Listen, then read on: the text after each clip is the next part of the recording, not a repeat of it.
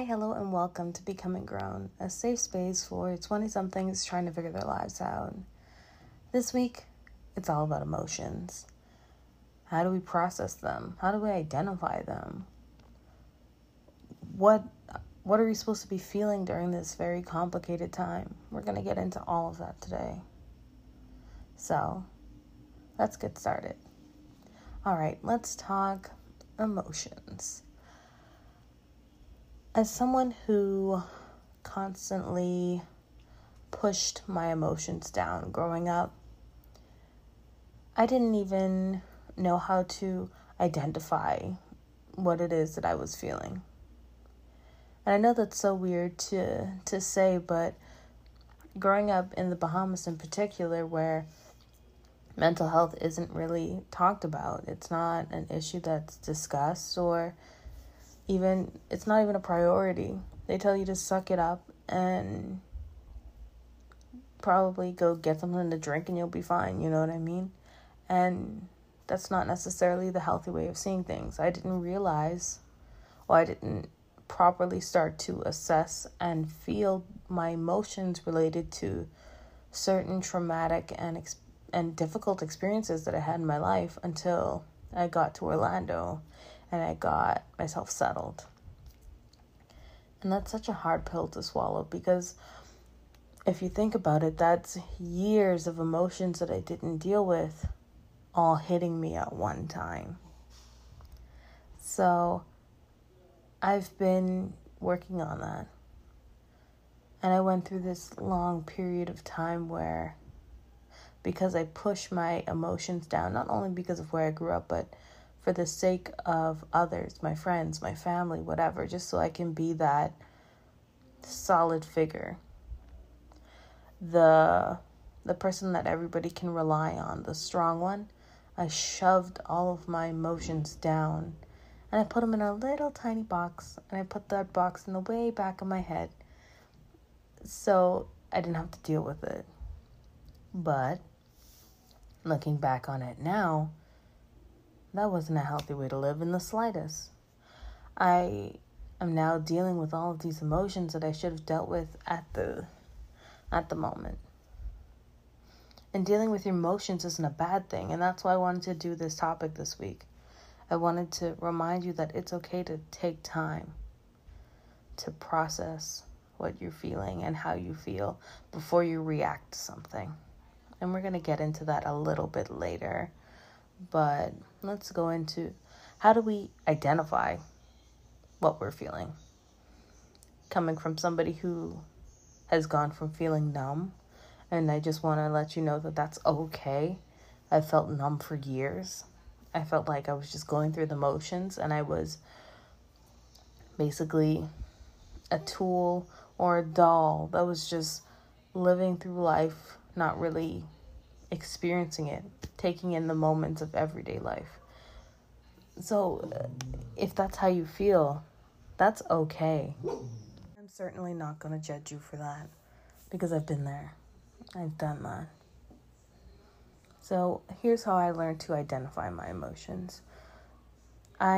Because I like to think that I'm extremely mature, but I've developed this strong sense of emotional maturity recently because of how I decided to handle my emotions. So let's get into that a little bit. First, when I'm identifying my emotions, I go with the basics. The core emotions that we normally feel. So that's happiness, sadness, nervousness or anxiousness, anger, and we're going to say disgust. And then from there, because it's normal to feel more than one emotion at a time. Nobody expects you to just feel one thing. So you can go into more in-depth emotions. And what I like to do is, there's this thing called an emotional wheel, or an emotions wheel. And I'm going to post it on our social media platform so you can just take a look at it. But just, you look at that, and let's just say like today, I am feeling happy. but I'm also feeling a little bit anxious. So then I would go up to the next level.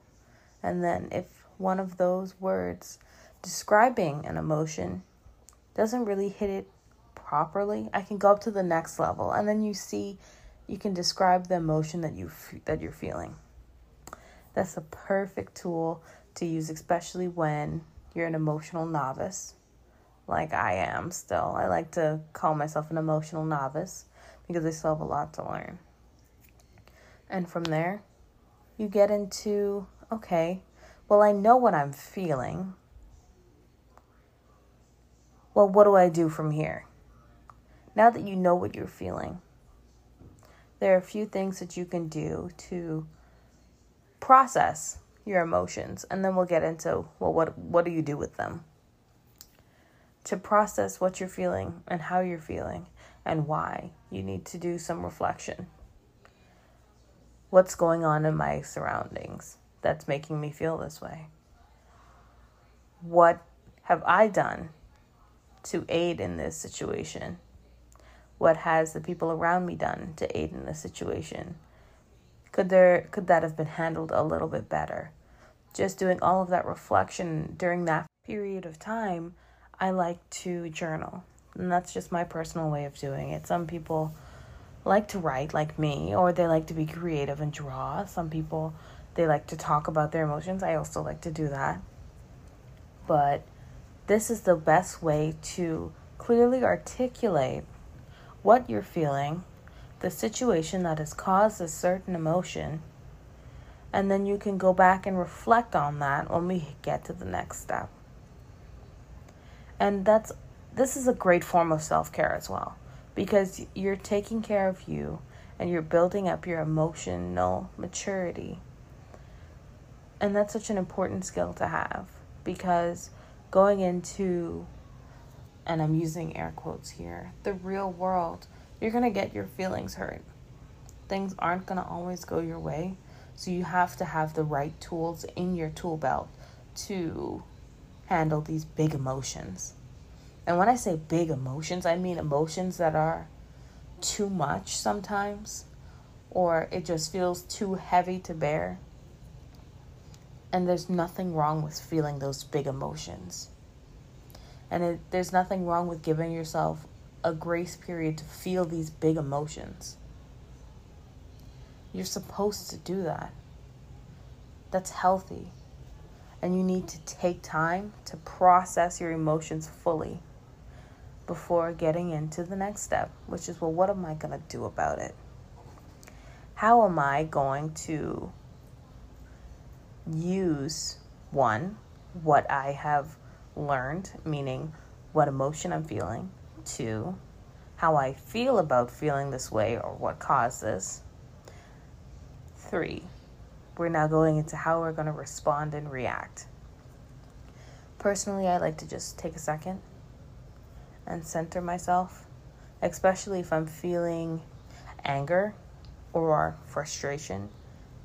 I like to just take a second, step back, catch my breath. Sometimes I give myself a good cry, and then I come back and I clearly state what I'm feeling. Why do I feel this way? How the other person, if there's another person involved, how they made me feel in that situation, and how I believe that I impacted that certain situation. Let me give you an example. Say I'm going to just use some fake people, and I'm going to use my dog's names because they are the people they're my little babies. Let's just say that I just had a very long day at work, and I come home, and Riley, my youngest, and this actually happens, this is a real scenario, it's not even fake. Riley, my youngest dog, she chewed through my last pair of shorts. She chewed through all of my shorts, but this was my very last pair. I had a long day. I went to work, then I was studying, and I was just very tired, and I was emotionally spent from the day. So to come home and see that, I had to first think about what I felt. I felt anger, frustration, sadness. And then I had to process, okay, why am I feeling this way? Okay, because these emotions are feeling a little bit too big for this certain scenario. And I had to remember, or to remind myself, to never minimize what I feel. And this is a reminder to you to not do that as well. Don't minimize what you feel for anybody. But back on track. So I was trying to figure out, okay, why am I feeling this way? It was because I was tired. It was because I was in pain because my wisdom teeth are growing in again. It was because I was frustrated because that was my last pair. It was because I love her so much, and for her to go and do that. And I know that with some people that might seem weird, but with how we treat our pets, they're like family. And believe it or not, Riley's a very expressive dog, and I know why she did it. She did it because she was angry that I left home. So that was her only way of expressing herself. And then because I was feeling these big emotions, I needed a second. So I closed my door. I left her out in the common space. I closed my door and I just took a second to just feel everything that I was feeling, because I didn't want to explode on her. So I just took a second. I was like, Usa. And yes, I was still angry after that process period, but it dulled my reaction, if that makes sense. Instead of being explosive, I was still angry, but it wasn't to an extreme. And that's just an example of going through all of the emotions. Sometimes I like to call my mom so I can vocalize what I feel, and then she's basically like my bounce board. So she'll tell me, okay, Haley, why are you feeling this way? Why is it, or why are you feeling it to this intensity? Or why is it so intense for you? Maybe you should be feeling a little bit more, etc., etc. She bounces that off of me sometimes. And that's who I called when that situation happened. And she validated my feelings. And sometimes that's what we need as well. We need somebody who's going to be like, no, your emotions don't minimize what you feel. You should take time to feel it. You have every right to feel the way that you do. And hearing that, especially from somebody who I look up to so much, that's what really made it for me. It made the process easier. And that's what I wanted this episode to be. I wanted it to be a way of you to try and understand your emotions and to know that you're not alone, because emotions are big and they're scary and they're messy and they're complicated. But I want to help give you some tools to make it less scary, less messy, and manageable. Well, that's all for this week. I'm so happy that you chose to listen to me again, and catch us next week. During this month of love, we're going to be talking all things relationships all month. So if you have anything that you want to hear, just let us know, and we'll catch you next week. Bye.